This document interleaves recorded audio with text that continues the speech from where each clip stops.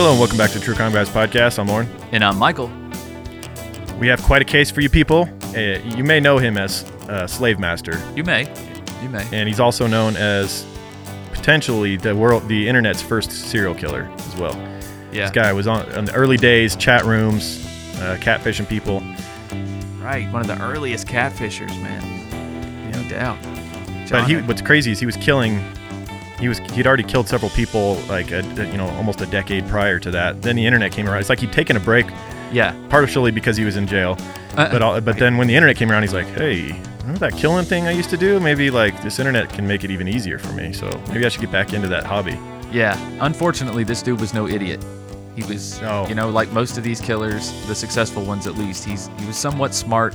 Definitely a sociopath and knew how to talk to people. And then charismatic as fuck. Honestly, on this charismatic scale, this guy might be top 3 of all characters we've ever covered.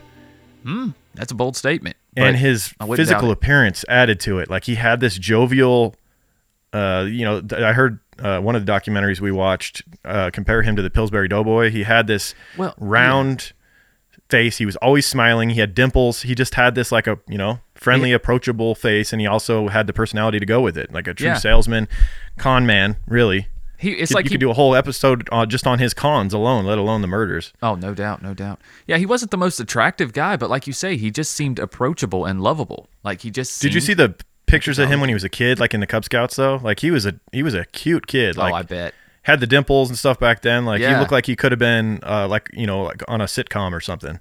Like I say, that round face, man. That round face is just hard to deny, especially as a kid. Yeah. Yeah, there's something warming about. There's something that trusting about it. He just doesn't seem as nefarious.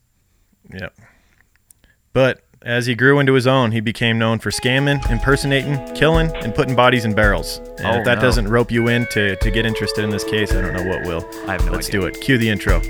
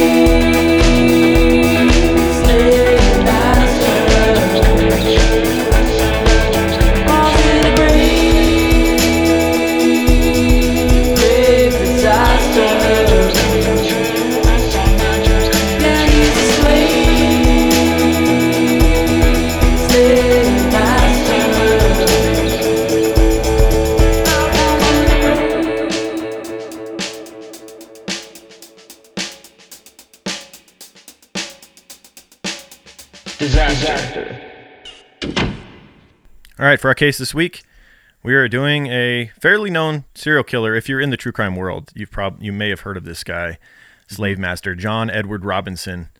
Yeah, I've seen his picture around before we definitely jumped into you've this. seen that. Yeah, you've seen that round face.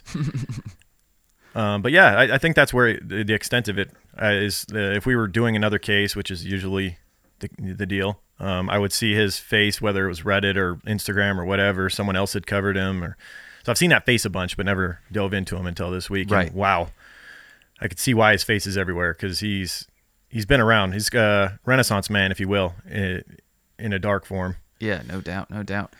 There's a lot to it. I can't believe it's taken us this long, really, to cover this guy. This seems like something we would have covered a couple years ago, for sure. Right. This guy makes you feel lazy in a way. He started. How many businesses did he start? How many business? Like, he was Yeah. He was a bit like our episode on Catch Me If You Can. Yeah, Frank Abagnale. Frank Abagnale Jr. This guy would just fake it till you make it. He would walk into places and just charm them and lie to them and say that he had all these degrees and whatnot and get these high-paying jobs and then immediately start ripping the company off for a shitload of money. This was like, the whole earlier part of his adulthood until he started killing, and then we'll get into that. Yeah, he talked his way into jobs, and then he instantly figured out a way to profit off of it illegally. Like, this guy's a fucking Robert California turned serial killer. Right. It's crazy what this guy was able to do. Yeah, and he would absolutely, half the time he would charm his way out of it too. He would get the company to agree that he could just pay back the money that he stole from them. Right. They would just go their separate ways. Probably just give him some sob story. I really needed it. Yeah. Whatever he had to say. This guy was a chameleon. Giving it to charity. Yeah. Sure you were. He gets to scamming charities too and using them as a means to get victims as well later. Oh yeah. This guy is crazy. So let's get into him. John Edward Robinson was quickly actually, let's talk about the book that we used to study this case and a couple other sources. So the book we got is called Anyone You Want Me to Be: A True Story of Sex and Death on the Internet by John Douglas. You may have heard of John Douglas if you know true crime. Mm-hmm. Little known guy, from the FBI. Right. May have heard of him.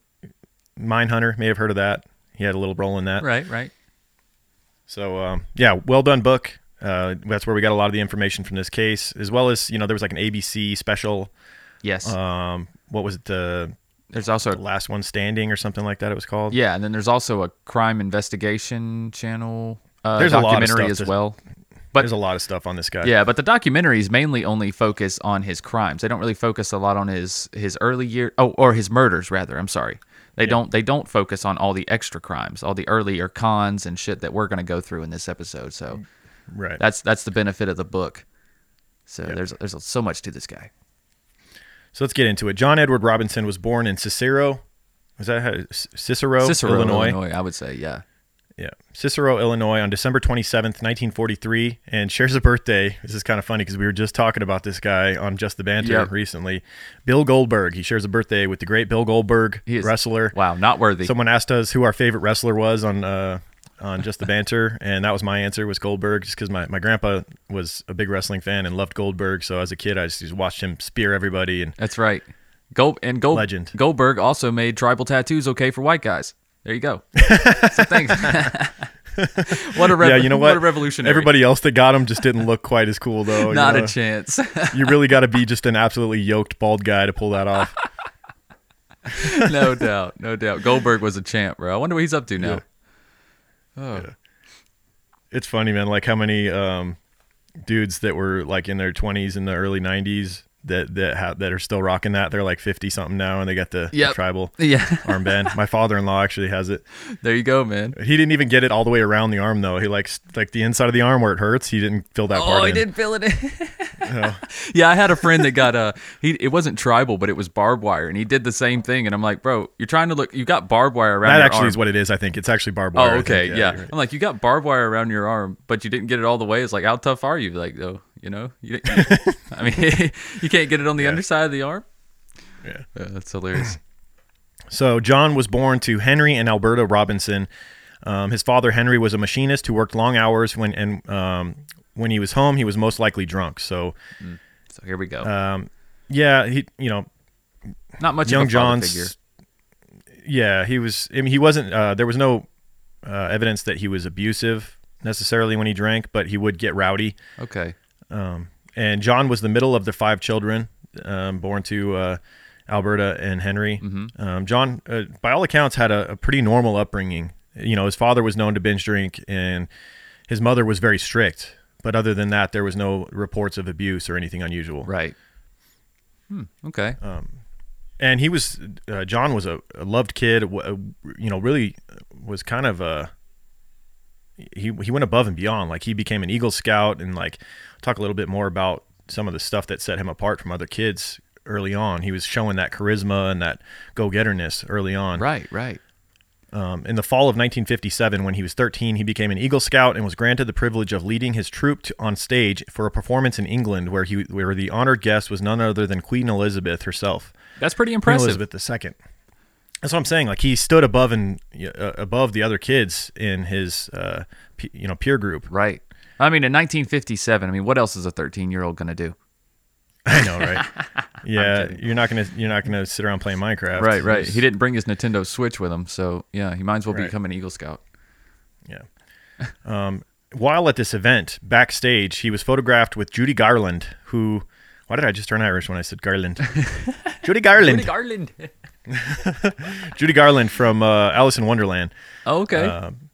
Yeah, he allegedly pursued her and said, quote, "We Americans got to stick together," after she walked by the troupe backstage. And she actually gave him a kiss on the cheek, and I think they got a photograph together as well. Oh, wow. So he just was never afraid to take his shot, you know? He was a guy that was just, even as a kid, he just wasn't the opposite of shy. He was incredibly outgoing. Yeah. And, extremely charismatic and confident at such a young age. Yep. Yeah, he seemed to be a charmer at a very young age, able to talk himself in and out of situations, and would attend Quigley Preparatory Seminary for boys in Chicago and studied to become a priest. Man, it's like he just wanted to do everything right by the book early on, right? He really wanted people to like him, it seemed. Yes. And also, like when you said he wanted to do everything, I was about to say yes, because he seemed like he also just wanted a taste of every bit of life in general. Like I said, makes me feel lazy or, whatever, because this guy... like not as the ambitious. life that he lived... Yeah, aside from the horrible, heinous crimes that he did. Right. If you just look at all the different places he went and all the different places he worked and business he started, and he was a busy man. Let's just put it that way. No doubt. So in 1961, he attended Morton Junior College, where he changed his course of study and instead focused on being an X-ray technician. However, he never completed the training program to become an X-ray technician, but did that stop him from becoming an X-ray technician? Absolutely not. Why would it? Not for a second. Not for a second. I mean, who needs to actually learn the job that you're going to do? When you can just act like you know how to do it? Let me ask you a question. When have you shown your high school diploma to an employer? Never. Bro. Yeah, no, I'm trying to think. Like, I don't know if I actually had to like scan it or anything like that. I think I just put in what year I graduated. Exactly. You just type that in. Exactly. That's what everyone does. Well, especially when you're talking about the 50s and 60s. Like, there's just no accountability. There's no checking. Like, we see that throughout this whole thing. We saw it with the Catch Me If You Can episode. You pretty much can just make up a fake paper real quick. Type some shit up, put a signature on it, and, there you go. You got a fucking degree from Harvard. As long as you're charismatic and confident enough to portray that in an interview, then you're good to go. That's all it was, man. And he had that. So he doesn't complete the training to become an X-ray tech, but he just walked into various hospitals and lied to them and landed a job at Chicago Hospital as an X-ray tech. There you go. Which reminds you of Frank Abagnale Jr. completely. Like he does this time and time again. A little bit, but at least John had a little bit of experience as an X-ray tech. I know he didn't. At least he went to some of the schools. Right. He didn't complete it, but yeah, he didn't complete the program. But I'm sure he still had the books. He still had worksheets and essays and shit that were written, and I'm sure he was able to study. Well, so did Frank Abagnale, though. To be fair, he went to the library. The library was his best friend, and he studied up on these things as well. But Frank Abagnale had zero experience, though. Like, no college. He went in and posed as a doctor. Like, my God. Not just an X-ray tech, as an actual doctor, man. I know. To think he was actually, like, working on people. Oh, my God. This is so crazy. The cojones to do that, bro. Like, we talked about it, but my God. Yeah. It's insane. Yeah. So John would marry a woman named Nancy Lynch in 1964, and she would be very soon pregnant. And the couple would go on to have 4 kids over the coming years, as well as a number of grandkids. And John would, throughout the rest of their relationship, continually cheat on her and be off doing all kinds of scams and everything else. Right. But she was with him throughout this case. Stuck by his side. Yeah. So shortly after becoming married to Nancy, he gets fired from his job after suspicions of embezzlement. This would be a common theme. Every employer he ever worked for, he basically ripped off in one way or another. Right. This time, the hospital did not file criminal charges since John had promised to pay back what he stole. It's crazy. However, as a reoccurring theme, nothing is paid back and John gets away. Wah, wah, wah. Promises to pay him back. There was one where he owed like an employer $50,000 and he paid him back $40,000. Oh, wow. Yeah. Okay. They must have been on him, I'm guessing, in threatening to, have him arrested or whatever. And he was like, it's still worth it for $10,000. Right. Yep. So after the being fired from the hospital, John and Nancy relocated to Kansas City, where most of this case would take place from there on out. Yeah. Good old Kansas City. We love our Kansas City Creepers. That's Shout right. out to all of you. Yeah, there's even Except for the Chiefs. There's even an Olathe reference in this episode. Yes, Olathe. And we, of course, John bounces back and forth between Kansas City and Missouri, or Kansas and Missouri, rather. Yeah. So that makes things difficult. So yeah, try to keep up with that, guys. But it's all in that same area, pretty much, from what I can tell. Yeah. So John is able to land a job at a pediatric hospital, again as an X-ray technician, even after being canned from his last hospital for embezzlement. You just leave that off the resume. Easy peasy. I'm guessing during the embezzlement situation, they never really realized that he was not even, trained to be he didn't have any qualifications to be an X-ray tech. That's what's crazy. They didn't look into that. Yeah, they fired him on embezzlement. Apparently, he was doing a great job as an X-ray tech. And look, and they didn't even want the money. I mean, they didn't even get the money back, and they were going to let him pay it back. So that means he had to have had some sort of good relationship with them. He was probably doing fine at his job as an X-ray tech. That's the irony of it. But he just got in trouble for embezzling. So it's not too crazy to think that he got another X-ray job, because he probably did know the job pretty well, especially now. Yeah, well, at the pediatric hospital, he got exposed a little quicker. Part of it was he wasn't that great with the kids, and you really, I think it's a totally, like, the pediatric field is a far different skill set. You have to be very passionate and patient, you have to have compassion, understanding, patience, yes. And he was just in it to scam hospitals, and not so much, he didn't care so much about making the kids comfortable when he was x-raying them and things like that. Right. I could see that. And the staff would come to realize this, and he would be fired from this hospital as well. He would quickly be let go. And at Michigan and Kansas at the time did not require technicians to be licensed, but employees did expect applicants to be trained and experienced. So that, I guess technically, there could have been others like him that didn't have the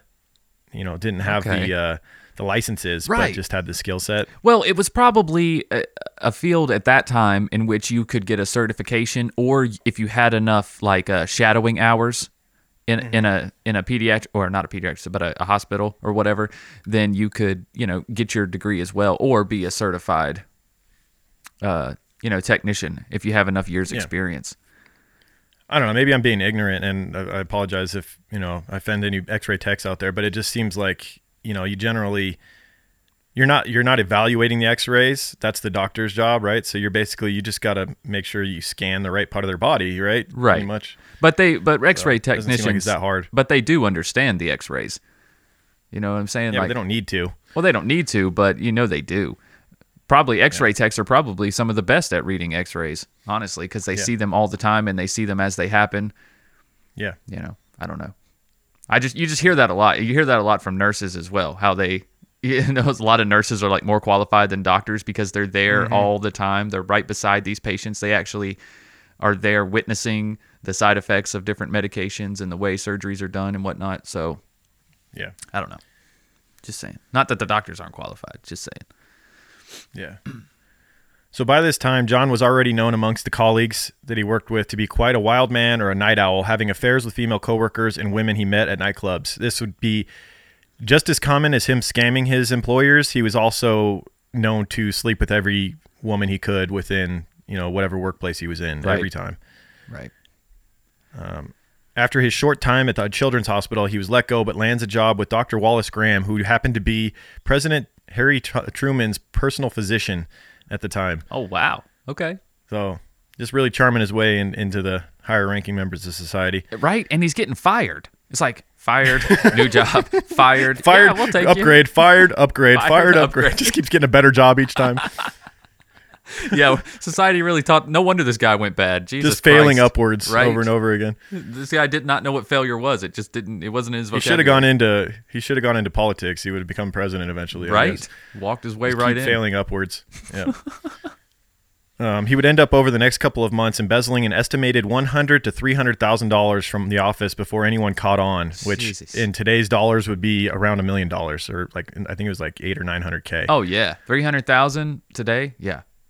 Yeah. Oh my God. In the late 60s. Yeah, that's a lot of inflation that occurred after that. Not kidding. He was also accused of sleeping with coworkers and patients during visits, with one woman admitting she was duped into sleeping with John after he told her about his wife that was dying from a terminal illness. My God. Wow. This dude, he had no conscience whatsoever, man. Just a straight Zero. sociopath. Probably from a kid. That's probably why he had so much success as a kid. Like, Yeah. you know, I think he learned as a kid he could really like talk his way into whatever. Yeah, exactly. He's like, if I'm cute enough and I'm charming enough, I can literally do whatever the hell I want. Yep. He attempted to make the same deal with Dr. Graham as he did the hospital in Chicago and pay back all of the stolen funds, but Dr. Graham wasn't having it. He said no and filed criminal charges against him. However, you know, if you thought justice would be served here, you would be wrong, because this would be like his first real run-in with the law, and he would be given a slap on the wrist. He was found guilty of stealing by means of deceit, but remarkably was only given 3 years of probation. That's insane. Yeah, well, if the prior employers would have held him accountable and, you know, had him arrested for stealing so much money from them, that's true. They would have more of a track record, you know, and see that he's a reoffender, and, you know, hopefully they would have given him more jail time. But it makes you have to hold people accountable. You can't just let them off easy. It makes you wonder about these practices, doesn't it? The fact that they wouldn't. It's like if he stole tens of thousands of dollars from you, like, why wouldn't you hold him accountable? Why wouldn't you press charges? Unless you don't want an investigation into your hospital. Right, maybe. You know what I'm saying? Maybe the fact that he was able to get away with that in their hospital exposes way more loopholes than the fact of just letting him take that money and dip. And maybe somebody somebody above him their head would have rolled because they let it happen. Precisely, because the right checks and balances weren't going in place, and he was able to benefit off of that. Yep. Mm-hmm. Yeah, wow. And of course, this would become the blueprint for one side of John's life for the next decade. He would get hired to a job he was underqualified for, steal a shit ton of merchandise or money, and then get caught, but serve no time. So incredible. It's like, why wouldn't you? You know, right? If there's no real consequences, why wouldn't you just keep doing it? Exactly. It's easy. It kees happening. This dude's going to be the Surgeon General before long. Exactly. Like I said, just keep failing upward. Then in 1970, the Robinsons moved back to Chicago, and John took a job as an insurance salesman, but then again failed when he, you guessed it, embezzled money from his employer. No, he didn't. He would never. So he had a short stint in Chicago before being ordered back to Kansas City by a parole board after he violated his probation. So he decided to establish his own company in Kansas City. Oh, there we go. Yeah, why not? Just make your own company to steal from. Right. You know? Yeah, there you go. Why fuck around with other people's companies? The boss can't get mad at you when you're the boss. Brilliant. Exactly. Yeah, and you really know all the loopholes of your own company. Right. I can't believe this guy didn't just, like, if he was around nowadays, he would just be one of those people that makes an entire fake company or a fake festival and gets people to invest. He'd just have a bunch of shell companies. Yeah, exactly. There'd just be a bunch of probably bullshit. Be charities, you know? Yeah. Charities. You'd create a shitload of charities and just be funneling all that money into offshore accounts or something. Oh, my God. No doubt. There's too many people doing that. Be hanging out on Epstein's Island. Oh, God. So his first attempt at a company was called Professional Services Association, which just sounds so vague intentionally. Like, exactly. What do you do? Professional service. We do professional services, sir. We're an association of that. We're an association of professional services. We're also incorporated.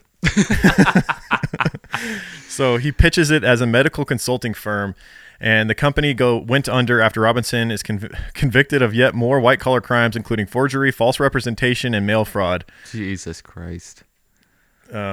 So how much money he has taken over the years is still unknown, but it must have been quite a bit, because in 1977, the Robinsons are able to move back to the Missouri side of Kansas City, where they purchased a very nice 9-room home in a small suburb known as Pleasant Valley Farms. So it pays to be a criminal, you know? Apparently. That's what I'm learning from this case. Yep. Yeah. And while in Pleasant Valley, he would eventually weasel his way into every possible position within the community. First, he became an elder in the church, a referee in the local volleyball games and his son's soccer games, and was even the president of the Pleasant Valley Farms HOA. Oh, my God. This dude is so fucking creepy, man. I'm telling you, he should have been a politician. He would have been so successful. He would have dominated. He would have absolutely dominated. But he just didn't want that much light on him. You know, he was too smart for that. He's like, I'm just going to be involved in all the underlyings of the community and in my immediate community. You know? Yeah, true. There might have been too much of a spotlight on him. Yeah, like depending on what church he's at, You know what I mean? Like, and how big of a standing that church has in that community, that's a huge role right there. And then like being at kids how many of the donations shit? to the church do you think he was skimming? Oh, bro. All of them, right? You know, he always... We'll leave $2 for Jesus, and I'll take the rest. Thank you. Yeah, exactly. I'll take up the offering alone, as usual. Right. You guys just wait in the back, and we'll count Since I am spreading the word so well, I feel I am due compensation here. That's right. Oh, Lord. Yeah, so again, John tries to start his own business venture here. This time it's HydroGrow. It's amazing how like many different avenues of business he went at. Like, oh, you know, I think I'll start a hydroponics growing company now. Yeah. Like having no expertise in that at all. Like, but you know what? What the Fuck hell? it. It's hot right now. I'm seeing ads for that. Exactly. And it's with the falsity of this company that he's able to pull off one of his more brazen plans. On December 8th, 1977, John Robinson was named, quote, Man of the Year, according to an article of the Kansas City Times. Wow. This amazing honor was given to him for his employment of disabled persons and was presented by the local Sheltered Workshop Association, with a plaque and a speech being given personally by the mayor. But a hit piece would come out on him by the local media and pulled the rug out from under him when they discovered that Robinson had made the plaque, the bouquet, and all of the arrangements regarding the award and luncheon himself. My God. That's brilliant. He made his own award ceremony, his own award, everything. Just made a whole night about him. I fucking love it. Oh, my God. The brazen balls to do this, man. This guy is insane. Talk about taking fake it till you make it to the next level, dude. I know. Holy shit. He's make your own award show. He's literally making it so he can like fake the Dundies or something. The Dundies. Oh, my God. Oh, my God. We got to quit with the Office references. I know, right? Shit. So John had taken advantage of the local Shelters Association and forged several signatures, and he knew how to prey on the weak. So, I mean, we know he's good at this.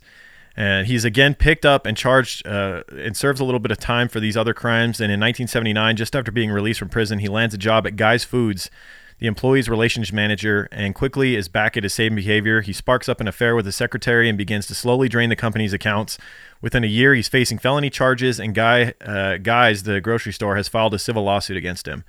John is ordered to pay $50,000 in restitution, but it would end up shortchanging the company and only paying around $40,000, which is what I mentioned earlier. Yeah, this is that company. So it was a grocery store. Yeah. Correct. Okay. Yeah. So I feel like Guy's made out pretty well compared to the other companies that he had ripped off. He got back like, 4/5 of what he had stolen. Yeah, yeah. But I mean, they probably had obvious track record of him selling or stealing merchandise or money disappearing on his shifts or whatever, so they had him dead in the water. It's a little I think it's a little easier to track and keep up with in a grocery store. Right. You know what I mean? You got all these different people doing inventory and stocking and shit. It's a little harder than it is a doctor's office. Yeah. So he of course he's not discouraged by this latest failure. He just goes ahead and starts another business. This one is sure to stick. Definitely. Equiplus. Equiplus was marketed as a consulting service to the public. One of the products offered was provided his customers with a better way to store bull sperm. Yeah, I always needed that. So from hydroponics to bull sperm. Thank you so much. I mean, this guy's covering all the bases. I got tons of bull sperm. I just don't know where to store it. So I have so much bull sperm. I don't know what to do with it. I don't know what to do with it. Thank God for Equiplus. Oh. Oh my God. However, this company wouldn't last. Unbelievably, with all the excess bull sperm in the world, I can't believe it. You still couldn't find a niche. That just blows me away. Yeah. By now, he had made his way into the equine community. He had bought horses and tried to fit in with the local community. But by the conditions of his horses, he obviously had no idea what he was doing. His horses were, people were noticing that they were borderline starving, that they were malnourished, that the facilities were not maintained. Oh, jeez. You can't fake it when you go into the farm world, dude. Like the real farmers, like those people, the horse people, they know what's up. Like you wouldn't fool my wife, who's been, had horses for 20 years. Also, the commitment it takes is obvious. Yeah, that's what I'm saying. You don't have time to fake it in that. You really have to live that life. Yeah, it's not a side venture. No. Yeah. But it was this company that opened John up to the newest tool in his long list of skills. Through a potential investor, John was introduced to computers and the amazingness that is Xerox machines. And this would help to improve his forgery skills as well. So after that company inevitably failed, he launched another one called Equi2, which apparently provided consulting services to medical, agricultural, and charitable ventures. Oh, I see what he's doing. He's just Yep. combining them all under one roof. Yeah, man. Yeah, he's got experience in all kinds of stuff. Yeah, you need some consulting for your medical records or some bull sperm. I got you covered. That's homie. right. Yeah, and if you just want to give money away to charity, I can also help you with that. Yeah, quote unquote, give money to charity. Mm-hmm. For this company, he leased an apartment in Kansas City, and an area known. This was an area known for prostitution, drugs, and other criminal activity, which was right up his alley. You know, he really liked being in that area because then he could just really get in with the seedy underbelly of the community. Right. And he was known to later be running a brothel from this business as well. So of course he's not averse to getting into the sex world wherever he can make money, and also he was well known in the BDSM community, and he would become more and more well known as the internet would emerge, being known as Slave Master, as we would come to know. Right. And didn't follow many of the rules of BDSM with safe words and things like that. But we'll get into more of that later. He really got off on the pain and the abuse of people. Much like all the other departments he went in. He probably didn't know shit about this either. He just jumped into it and was like, "Oh, this sounds fun. This might be something I enjoy." We get sex and hurting people together. Let's do it. Perfect. This is for me. I can fake my way into this. How hard could it be? Mm-hmm. So the apartment was part of John's cons. He presented himself as a charitable man who was helping young women who were down on their luck. But the reality was he would put them up in the apartment and basically rent them out to other businessmen. So he was essentially a pimp doing like, a more poor version of Epstein, I guess. Yeah. Renting out these young women to rich businessmen and things like that. Right.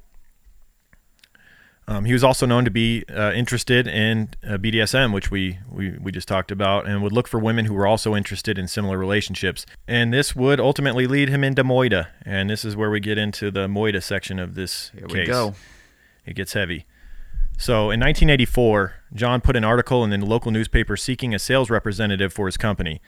That ad was unfortunately answered by a 19-year-old girl named Paula Godfrey. She had graduated high school the year before, was an honor student, and a distinguished figure skater. John promised Paula that basically the world. He said that with paid training in San Antonio, with all the expenses paid, a great salary, and the pleasure of working for a family business. So he offered her this almost unbelievable job, like too good to be true, and it turned out it was. Mm-hmm. But all these perks for, he knew how to appeal to a young person, a young girl that was looking to get their life started just out of school. I'm like, this is an exciting opportunity. I get to travel. I get to see things. It's good pay. Of course. All of this stuff. He knew how to appeal to that and rope them in. Yeah, and you got to think most people didn't have the "if it's too good to be true, it probably is," motto stapled in their freaking brain, because these are the early days of the internet. Well, it's the early days of the internet too. You know what I'm saying? Yeah. You're like, why would these people lie to me? Well, this wasn't even internet yet. This is 1984. He put an ad in the newspaper. Oh yeah, that's right. That's right. Yeah. So John sells her this whole bag of goods and tells her that she'll be training in Texas, at which point he picks her up from her parents' house in Kansas City to take her to the airport, where she is never seen again alive. This would be a new pattern in John's life. He would, promise these young women things, pick them up, and they would disappear. And naturally, after not hearing from their daughter, the Godfreys became worried. Paula's dad flew down to San Antonio, where she was supposed to be staying, and finds out that she had never checked in. He then goes back and confronts John Robinson, who offers no help or answers. Godfrey threatens John, saying there will be serious trouble if he does not hear from his daughter in the next 3 days. And almost immediately after that, a letter appears in the mail that seems to be sent by Paula, but upon inspection, her parents are able to tell that she did not write the letter. In the letter, she, quote, supposedly her, says that she no longer wishes to see her family and gives no explanation, but of course, she took a minute to thank John Robinson for all of his help. Oh, of course. It's almost too on the nose. It's like having your buddy grade your paper in class and giving you 100 instead of like an 88, Right.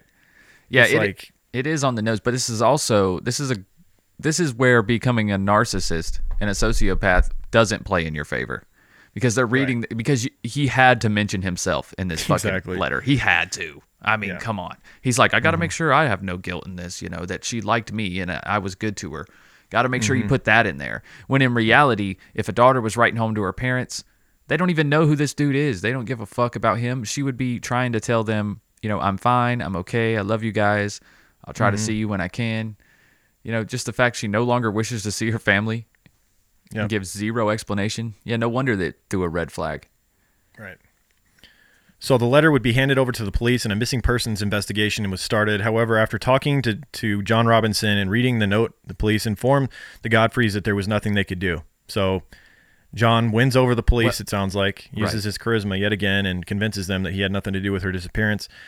To the police, it appeared that their daughter, who was an adult, had left on her own, and there were no signs at this time that anything had happened to her. So they believed this bullshit note. Yeah. Probably just because it was convenient for them and, it was less work. Well, also, though, the note did have her real signature on it. That was something John was known to make girls sign a blank piece of paper so that he could, Exactly. And then he would take it. Xerox that shit and put it onto a printed letter. Precisely. He would type out a letter. He did this over and over again. We would come to find out. Yep. So that's why the police believed it was her. They're like, well, is this your daughter's signature on the paper? They're like, yeah. Okay, well, what's the problem? To me, it's suspicious as well that, like, if you're sending a letter to your parents, you ran off and you're starting a new life or whatever, you're troubled. Yeah. Would you type a letter to your parents, or would you just fucking sit down and write it? You already signed it at the bottom, supposedly. You know what? In the late 1980s, I probably wouldn't, because where the hell would you get a computer? Where do you have a typewriter? Even a typewriter. Right, you're carrying around a typewriter with you in your car. You ran off, and yet you have access to a typewriter. Yeah. Like, what'd you do? Go to the library just to type this thing up? Wouldn't you just sit down and write it? But right. Of course, John couldn't imitate the handwriting to that extent. So it just, to me, it's a huge red flag that all these letters are typed out with the signature at the bottom. Absolutely. It became a calling card of his. No doubt. And it's around this time that John is believed to have come in contact with a group known as the International Council of Masters. Ooh. And it's just a group of old creepy guys. It's described as a secretive sadomasochistic group or cult who all share a desire or interest in the same thing: a dominant, submissive, or master and slave relationship. Mm-hmm. So not just creepy dudes, but I don't know. Maybe I'm just disparaging this community where probably most of them were cool people that just this was their thing and nobody was being harmed by it, and no, I mean, it's fine. It's just the fact that they labeled this International Council of Masters that makes it sound creepy. Yes, it's like, it's fine if you're a master and you're part of the master group or whatever, but it's just like the International Council. Ugh. Like, what do you guys meet with hoods and shit? Cringy. Like for sure. You imagine them having like staffs and stuff like that. Yeah, right. They got like these weird seances and shit. I don't know. Yeah, it's funny. Later in 1984, a worker at a local hospital became suspicious of John when he presented himself as a head of a local charitable organization looking to help new moms get on their feet. Ooh. Yikes. Definitely not. This is his new catfishing thing, where he's going to get new victims. Yeah. However, during the holidays, the hospital had contacted Robinson about a mother needing help. He seemed excited at first and eager to help, but when he found out that the girl and baby were black, he started to backstep. So it's not just a scam artist and murderer, but also a racist. Right. Or he's thinking about something else. He's thinking about... or he's procuring children for a specific person. Yes. He's looking for a certain type of baby. Yeah. Yeah. So this immediately threw up red flags for the hospital, and every encounter afterwards involved John asking what color the baby was. He seemed to be looking for a white baby. The staff contacted the probation officer. So they find out this guy is also on probation. That's not great. You're trying to... connect these young mothers that need help and babies to this man who's on probation and is asking, specifically for white babies only. Right. Like, what kind of charity is that? Exactly. Shouldn't a charity help anybody that's in need, not just no, white kids only, please? Right. Yeah, that's a and little also bit I'm on suspicious. probation. Don't look into my past at all, please. No, don't worry about that. Not the the large array of scams that I've done in the past. Don't look into that at all. No, I'm a changed man. And the fact that I'm connected to a missing girl as well. Right. The staff contacted the probation officer who was in charge of John's case, a guy named Steve Hames, and notified him that John could be involved in some kind of baby selling operation. And Steve Hames this is the probation officer that was always on to John, right? He always thought he was up to more, to no good, like more so than just scams. Like, this guy was like on him. Yeah, Steve Hames is like the type of probation officer you don't want if you're a criminal. Yeah, exactly. He's going to be at your fucking house like all the time. Yeah, it takes his job seriously, as you should. Yeah. So Steve begins to look into John's past and immediately becomes concerned. In the meantime, another medical facility had not been informed of John's suspicious behavior, and they contacted him when a young mother came in with a 4-month-old baby. And she fit the mold. This was a white girl with a white baby, 19-year-old Lisa Stassi, who had been living in a women's shelter ever since her marriage fell apart. Her ex had returned to the Navy to re-enlist, leaving her alone with their new daughter, Tiffany. John picked up Lisa and Tiffany from her mother-in-law's house and checked them into a hotel. Yeah, this part's fucked up. Just hours later, Lisa calls her mother-in-law crying and frantic. She's upset that her mother-in-law is trying to take her baby. At least this is what this man, John, has told her is going on. He's convinced her that the mother-in-law is trying to take her baby away. And she calls her and confronts her about this. The mother-in-law is saying that that's nonsense. You know, I would never take your baby away.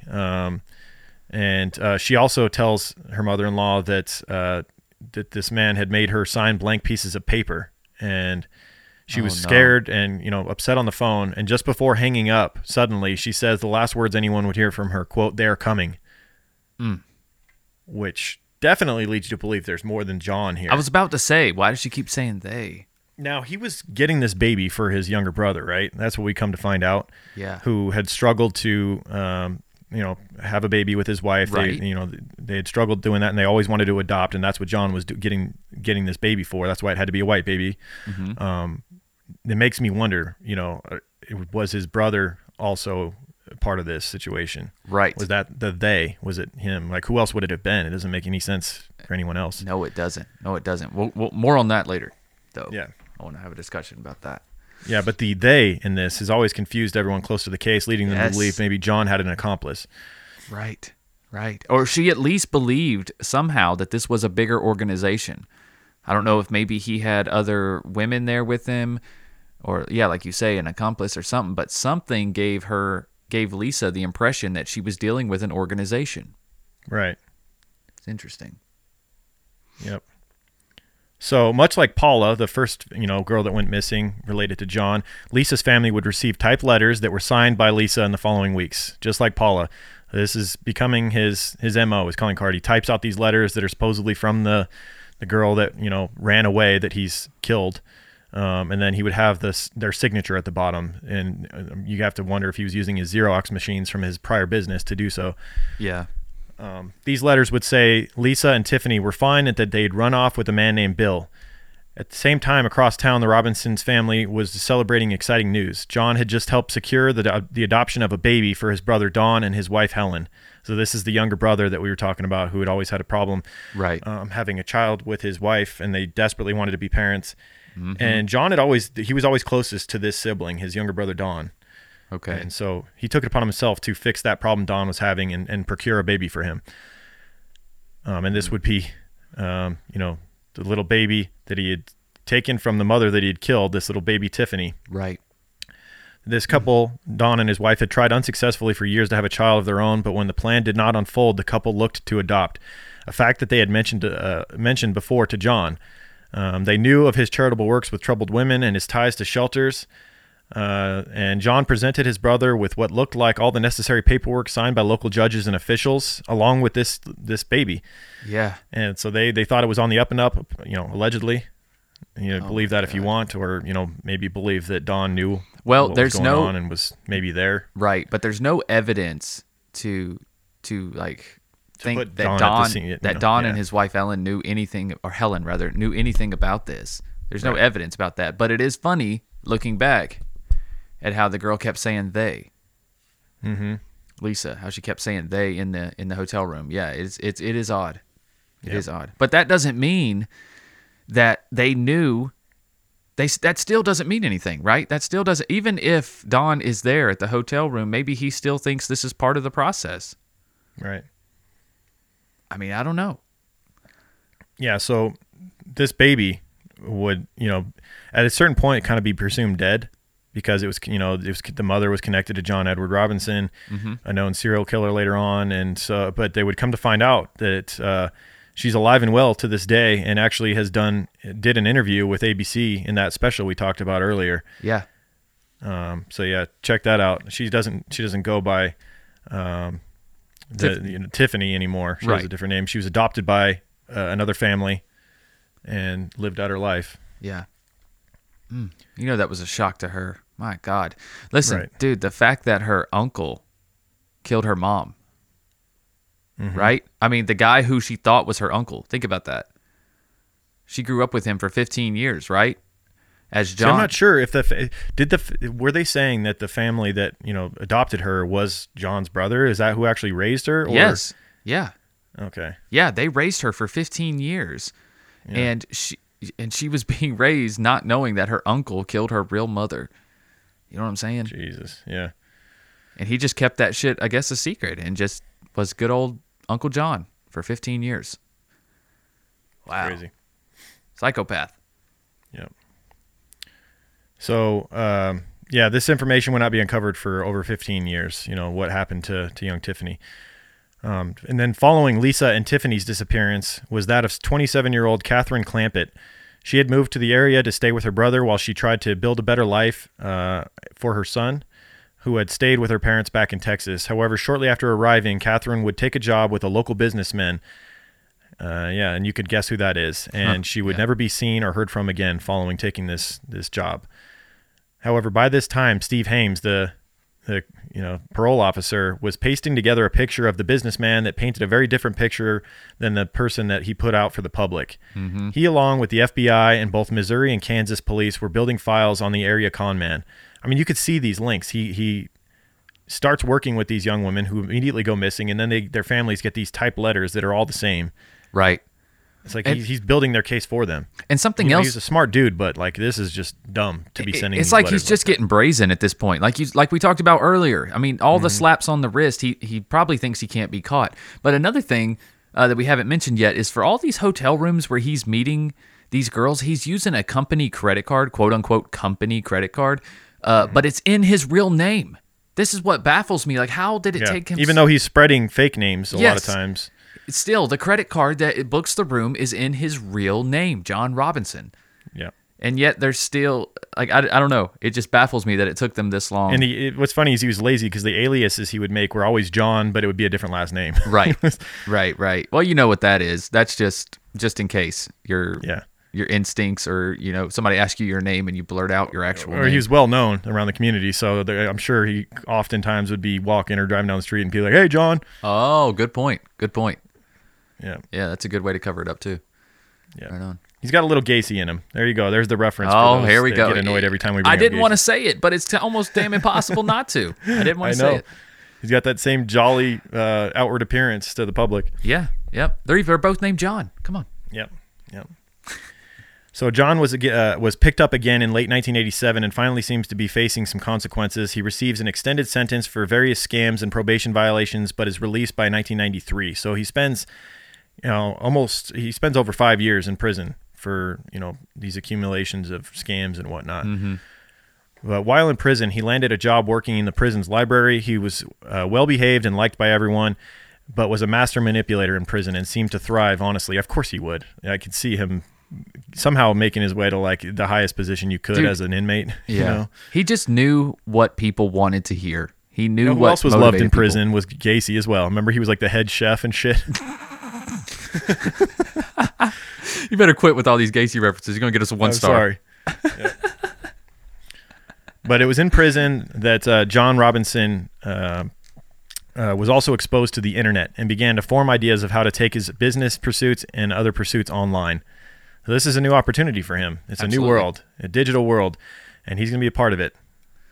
While working in the library, John was able to seduce a 49-year-old woman named Beverly Bonner and tell her all about his hydroponics company and how great it would be, how great it would do with the internet now.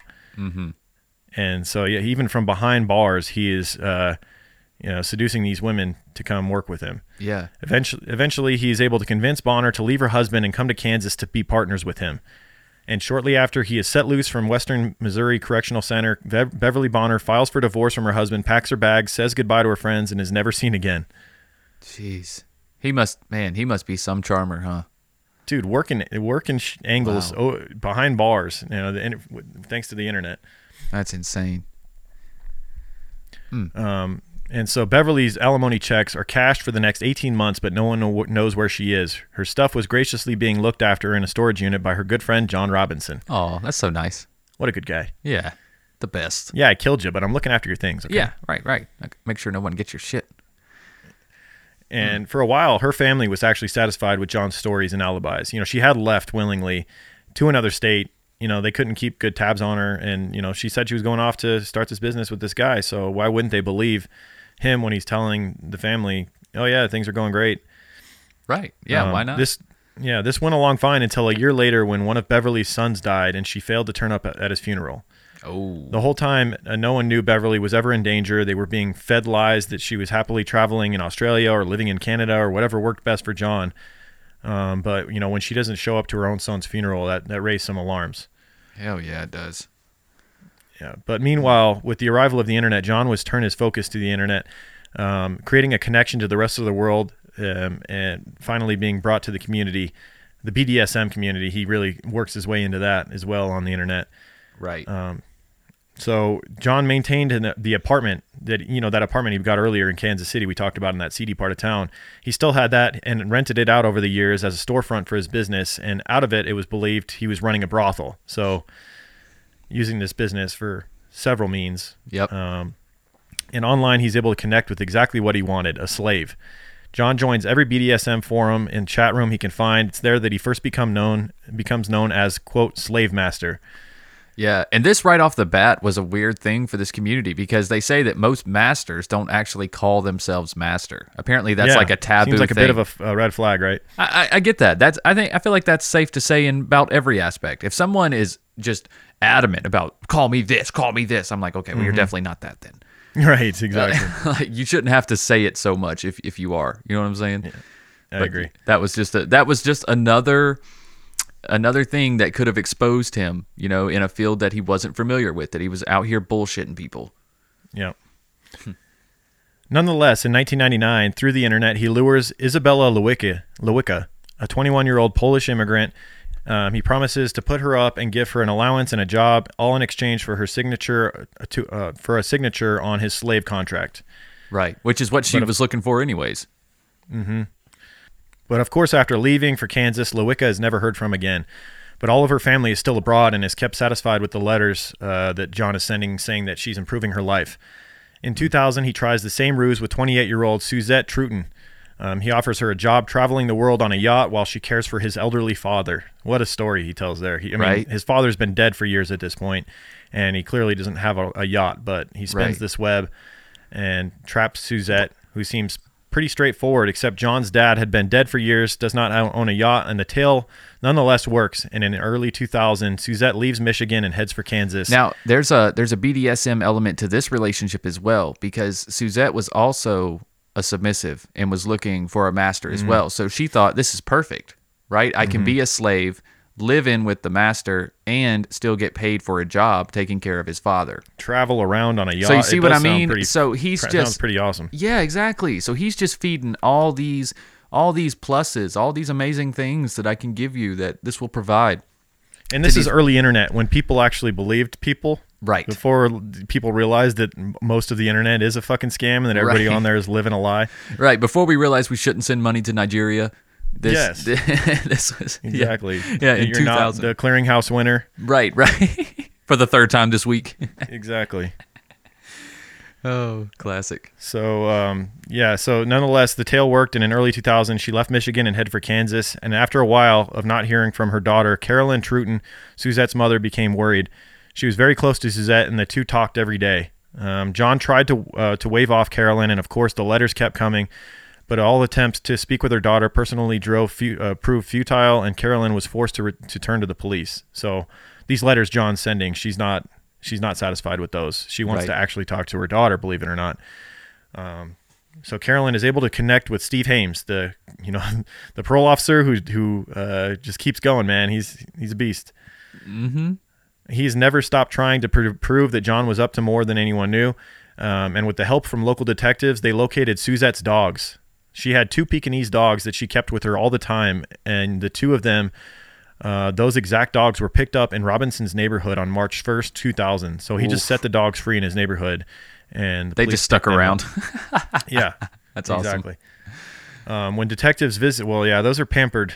That's a pampered That's breed right. of dog. That They're not going to Pekingese fend well out there. No, they don't live in the wild. They're waiting to be let in. They were just like walking around with puppy eyes, like, someone feed us and bring us inside. They're just out there shitting on the porch, just waiting to come back in. Right.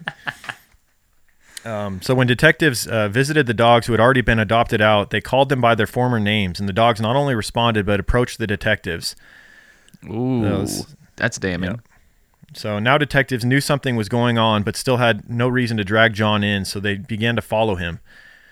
So they put him under surveillance. The detectives obtained obtained shredded documents from his trash and followed him everywhere for some time.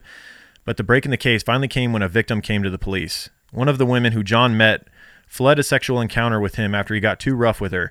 She ran from her hotel room with a bloody nose to the front desk of her hotel room, of the hotel. She asked for assistance and came to realize that the man was using a false name, so she called the police and reported the incident. Very nice. Yes, finally. Finally. With firsthand experience with this guy being cruel and violent. So with this, the parole officer Haynes is able to secure a search warrant for the Olathe property that Robinson and his wife and children are currently living at. During this search, police knocked over. Oh my God! Yeah, I forgot how quickly this goes from 0 to 100. Yeah. So during the search of Robinson's property, police find some barrels, some 55-gallon drums, and we've done cases. We've done at least one case with bodies in barrels. This before. is some Australia shit right here. Yeah. During the search, police knocked over a 55-gallon drum that appeared to leak what they thought was blood. When they opened the barrel, the remains of Suzette appeared to be inside. Another barrel was found, and the remains were too degraded to identify, but police believed that it was Isabella Lewicka, and was later confirmed to be her. 3 additional barrels were discovered at the storage unit police discovered while following Robinson. Here they find 3 more barrels, which they believed contained the remains of the other 3 missing women, Lisa Stacy, Paula Godfrey, and Catherine Clampett. They believed, they were hoping or thinking that was what they were going to be finding was Stacy, Godfrey, and Clampett. However, they were shocked to find out that it was actually the bodies of 3 women they didn't even know were missing. Beverly Bonner, the woman that he had connected with while in prison. Right. Her body was in one of the barrels, plus the remains of 45-year-old Sheila Faith and her 15-year-old daughter, disabled daughter, Debbie Faith. So now they've got 3 new victims. They didn't even know they didn't even connect to John yet. Right. They've got the bodies found on his property. John had apparently lured them with the same promises of housing, employment, and anything else they needed. He had scammed them, killed them, and continued to cash their disability checks. The Faith and Lewicka families had no idea their loved ones had even been in danger. They had all been tricked by John, and after the house of cards that John had built came tumbling down, the evidence against him, which had been aloof for so long, now seemed to spring forth from every crack of his facade. So I don't believe that Lisa Stacy, the mother of the little baby, that they never found the baby. Obviously, the baby is still alive to this day. She's now a woman, right? But I don't believe Lisa Stacy's body's ever been found. Paula Godfrey or Catherine Clampett, I don't know. I don't believe they were ever found either. Okay, Paula Godfrey remains never recovered. Lisa Stacy never recovered, and Catherine Clampett never recovered. So those 3 were never found. And sadly, even with him still being alive in prison today, at 78 years old, has never come forward and given up where he put their bodies, which is crazy to me because he would end up ultimately they would accept like a plea deal to get him out of the death penalty. So they know that he didn't want to be, that he was afraid of the death penalty. Right. They should have used that as leverage to, recover the bodies of the 3 women that we know he killed that were never found. Yeah, absolutely. They should have. But they already made a deal? What did they get out of the deal? So in 2003, he was found guilty for 3 murders. And then in 2005, he admitted responsibility for 5 homicides in Missouri. And at trial in Kansas City, a deal to receive multiple life sentences without the possibility of parole and avoid more death sentences was agreed upon. Oh, because he admitted to 5 homicides. Yeah. Okay. But why not give the locations of the bodies of the 3 that we know for sure he killed? I know like Lisa Stacy's daughter, I forget what her real name is now, the adopted daughter, what she in that ABC special was still out there, she wants to recover her mom's body. Right. Of course. Why wouldn't you? You'd want to know who you came from, what happened to her. And the only person that knows, John Robinson, is still alive, 78 years old, sitting in prison and hasn't come forth and given up that information. And that's what makes his narcissistic ass still relevant, that piece of shit. Yeah. And investigators suspect more victims remain undiscovered. I mean, there was large periods of time where, it's not believed that he killed, but very possibly he did. Like much like every case we cover with a serial killer, you have to assume there was at least a few more victims. Right. And if there's 3 bodies we don't know of, where was he putting them before he started putting them in barrels? You know That's what I'm saying. He had barrels on his property, and then he also had barrels in his storage facility. So who knows where else he could have had more barrels? Right, because he was acquiring all types of shit from these victims that he was killing, and he took more from them than just disability checks or alimony checks or whatever. He took storage locker keys, passwords. Exactly. You know what I'm saying? Like all this other shit that he had access to. There's just no telling where those other three could be. Yep.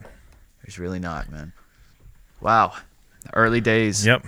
The chat room What killer. a case. There's so much more to this case that, you could get into each and every little bit of corruption that he did and all the fraud and ripping off of companies. Yeah. But I think you guys get the gist of it as far as all that fraud. But clearly was a psychopath murderer as well. Yeah, no doubt. This is a typical criminal escalation. But what's odd is that the childhood was fine. Allegedly. Yeah. I mean, other than his father being absent, I guess, and being an alcoholic. But other than that, his childhood seemed fine. Yeah, man. He fits the bad apple mold, I guess. Nature versus nurture. Yeah. This seems to be a nature one, I guess you're saying? Yes. Bad from the jump. That's right. Sociopath, able to trick people into thinking he was one thing when he was another. Two-face, Yeah. Well, I'll tell you something. He crossed a lot of boundaries that we typically see, like, a certain type of offender, a sexual sadist that kills for the pleasure of, getting off on their pain. Yeah. And then we see people that kill for financial gain. He did both. Like, he fit so many molds. I guess. I don't exactly know what his main motivation for killing was. I want to say it was financial benefit. Like, he was cashing their checks. He was picking people that had it had to be income, Social Security checks, and things like that he could continue to cash. But also, we know that he was into the darker parts of BDSM, and he got off on people's pain as well. So maybe it was like a double benefit for him when he killed. But here's the thing, though: when you have someone that comes and lives with you and signs in to be your slave, don't you have pretty much control over them anyways? That's part of the draw of the relationship. So why kill them unless for money and their assets? Yeah, I think he was always financially motivated. Right. He had the perfect gig if he wanted it. He could have had these people live in and be a sex slave and whatever and just do work for him if he wanted that. Very true, but he killed them all almost immediately. Yeah. So exactly. So it wasn't really about the sex. I mean, I think obviously he probably had sex with them, but I think it was more about just the assets. Yeah. Just pulling another scam. Yeah. Wow. Well, don't scam your armpits. No, with don't do that. Some aluminum and paraben-filled bullshit. No. Get the real deal. That's right. Don't scam your armpits. I like that. Don't cheat yourself out of an all-natural deodorant like Oh My Gaia, an innovative, all-natural deodorant, fragrance, and beard oil company specializing in paraben and aluminum-free products. Guys, their innovative line of deodorants inhibit the growth of odor-causing bacteria while still maintaining effectiveness. At Oh My Gaia, they use only all-natural, paraben, and aluminum-free organic ingredients. Guys, there's tons of scents to choose from vanilla to cherry almond, sandalwood, lavender, lemongrass, Egyptian musk, which I'm wearing today, coconut, dreamsicle, leather, lumberjack, honeysuckle, fireside, bergamot, amber, pear, sweet pea, sailor, barbershop, and so much more, guys, including our very own scent called True Crime Pine. True Crime Pine, one of my favorites. I always keep a jar on hand. And because you want to slap your old mama. It does. It smells so damn good. Anybody can wear this shit. I don't care if you're a lumberjack or if you're a secretary. It doesn't really give a fuck. You can smell amazing in your True Crime Pine. And because you guys are True Crime Guys listeners, you can use the word creeper for 15% off your order. That's CREEPER for 15% off your order at shop_ohmygaia on Instagram or ohmygaia.com. That's OHMYGAIA.com. And as always, guys, there's a link in the description to Oh My Gaia and all of their amazing deals that they have to offer. And again, use the code word CREEPER, guys, for 15% off. Right on. I want to thank those of you who have taken a minute to go and rate and review the show on iTunes and various places. This one, we last recorded on the 2nd. This one says it's from the 1st, but I don't remember. I would remember this person's name on here. Zelly Dragmeyer. Yeah, they might have snuck in under the wire or something. Yeah, so we're going to go ahead and give you a shout out. Zelly Dragmeyer says, fun and easy to listen to, 5 stars. I enjoy True Crime Podcast quite a bit, and I've listened to several. I like the way they do fun intros for every episode and how casual they are. They break up the tragedy and horror with a bit of comedy, which maybe we have read that one. Anyways, thank you for that. Let's go Marty Party in the U.S. says Creeper for life. Nice. Love true crime, guys. I've been listening for a while, and I'm happy to see the podcast and Creeper Army grow. Keep up the great work, guys. Thank you. Yeah. Then we got Fuck Robin Hood in the U.S. I wonder if this is a stock investor that right. Sounds got like screwed over by Robin Hood or something. Says, awesome show. These guys do a great job telling stories and being likable. I look forward to listening every week. And Lauren, I ask you to bring back your NFL podcast for the playoffs. I really enjoyed it as well. Thank you for all you do. Yeah. I talked about that briefly on Just the Banter. I'm going to see Tori today. We're going to watch football today, and maybe I'll see if he wants to do at least one show for the playoffs and give some Super Bowl predictions and things like that. That'll be fun. And that would be Full House Fantasy Podcast. Check it out. We haven't done an episode in a while, but we're going to ramp up for next season, and he wants to take it more serious. So we'll see what happens. Absolutely. Then we got J Block in the U.S. says, one of the best, well done true crime podcasts out there. Note, please re-examine all the evidence in West Memphis 3. So this is one of those people that believes that Damien Eccles is a demon and that he was guilty. So we talked about this on Just the Banter a little bit as well, that we were undeniably biased when we did the West Memphis 3 case, and I still am a staunch believer that they were innocent. That being said, I don't put much clout into like the evidence against them because I just don't want to believe it. Right. So we're human. We're not perfect. So we thought maybe it'd be a cool concept to do a case and try to make the case against them as far as what evidence there is, right, and play the other side a little bit. Do an episode on Patreon just for that. Yeah, we could. Yeah, just go into it with the mindset that we're trying to prove them guilty. Yeah, I guess. I mean, I'm hoping this DNA that's being tested now comes out and proves their innocence, and then we won't even have to bother with that. Mm-hmm. But it would be a fun episode nonetheless. So yeah, nonetheless, I mean, we can disagree on things, and I appreciate J Block for totally seeing things differently than us as far as West Memphis 3 goes, but still enjoying the show and leaving us a 5-star rating. Absolutely, thank you. And then we got my boy Issa, who actually I trained jiu-jitsu with. He's been talking about. He listens to the show and he's been talking about leaving a review. He finally did. He says, not going to lie, this podcast is actually really interesting. Me and the wife listened to this on our day serving pools. Just make sure y'all remember us when you make it big. Best vibes. Right on. Thank you, brother. Yeah. Issa's cool, man. We trained jiu-jitsu together. So yeah, shout out. And then we got Lat76 in Great Britain over there. These dudes are great listen whilst I'm working my earphones and laughing away to myself at what they say next and getting funny looks from work colleagues as I laugh with them. But hey, they come in with some funny shit, lighthearted, cool stuff, but get to say nitty gritty from one. I don't even know what you're talking about. From one proud to, I guess it's the accents that's fucking me up. Yeah. From one proud to say, no offense taken on that one from a UK listener. Keep up the creep and cheers, guys. Thank you, Lat76, and cheers from over the pond, mate. Absolutely. Thank you for the support over there. Appreciate it. Yeah, appreciate it. Get some of those coworkers on board. You can laugh with them. Speaking of support, let's talk how you can support us with joining our Patreon page and getting a bunch of content. It's well worth your $2, believe me. There's so much. You can't get more content for $2, I don't think. I don't think so either. Not a chance. No way. So at patreon.com/truecrimeguys, $2 a month gets you access to all of our backlog of Patreon exclusive episodes, which we've had Patreon for over 3 years. And once a month, when you don't hear us put out an episode on this free feed, it's because we did an episode over there. And usually it's the ones that require the most research and are longest and insane, like Ed Kemper and Ted Bundy and all those crazy big cases, 2 to 3 hours long. They're all over on Patreon, and $2 get you access to all of those, plus whatever new episodes we come up with. And if you want even more content, you can go to the $5 tier a month, and you can pay for this up front, by the way, and not have a monthly charge on your bill. That's right. And you save 10% by doing so. But at the $5 tier, you get Just the Banter, which is a show that Michael, it's an extra show we do every Friday where we sit down and just hang out, answer listener questions, hypotheticals, and all kinds of fun stuff. So yeah. Yep. Check that out, patreon.com/truecrimeguys. And we ultimately end up talking about show stuff, as Lauren has mentioned multiple times during this episode. Well, we talked about that on Just the Banter. So sometimes you do get a little inside information on shows that we might do, cases we might cover, and get our opinions on cases that we've covered in the past and whatnot. So we have a little more time to go in depth in those without people going, why is this episode half about Gacy? It's supposed to be fucking, So that's what we do that at. But and if you guys are already on Patreon, you can check out some of the other shows like Full House Fantasy Football that Lauren mentioned earlier on free platforms wherever you listen, as well as Strange and Unexplained, where we tackle unsolved, missing persons, strange phenomena, cases like that we typically tend to shy away from on True Crime Guys. We usually try to stick with solved cases and big hitters on True Crime Guys. Whereas, like I say, on Strange and Unexplained, it's just that. They're strange cases, off the wall, typically unexplained, missing persons, cases that get very little attention.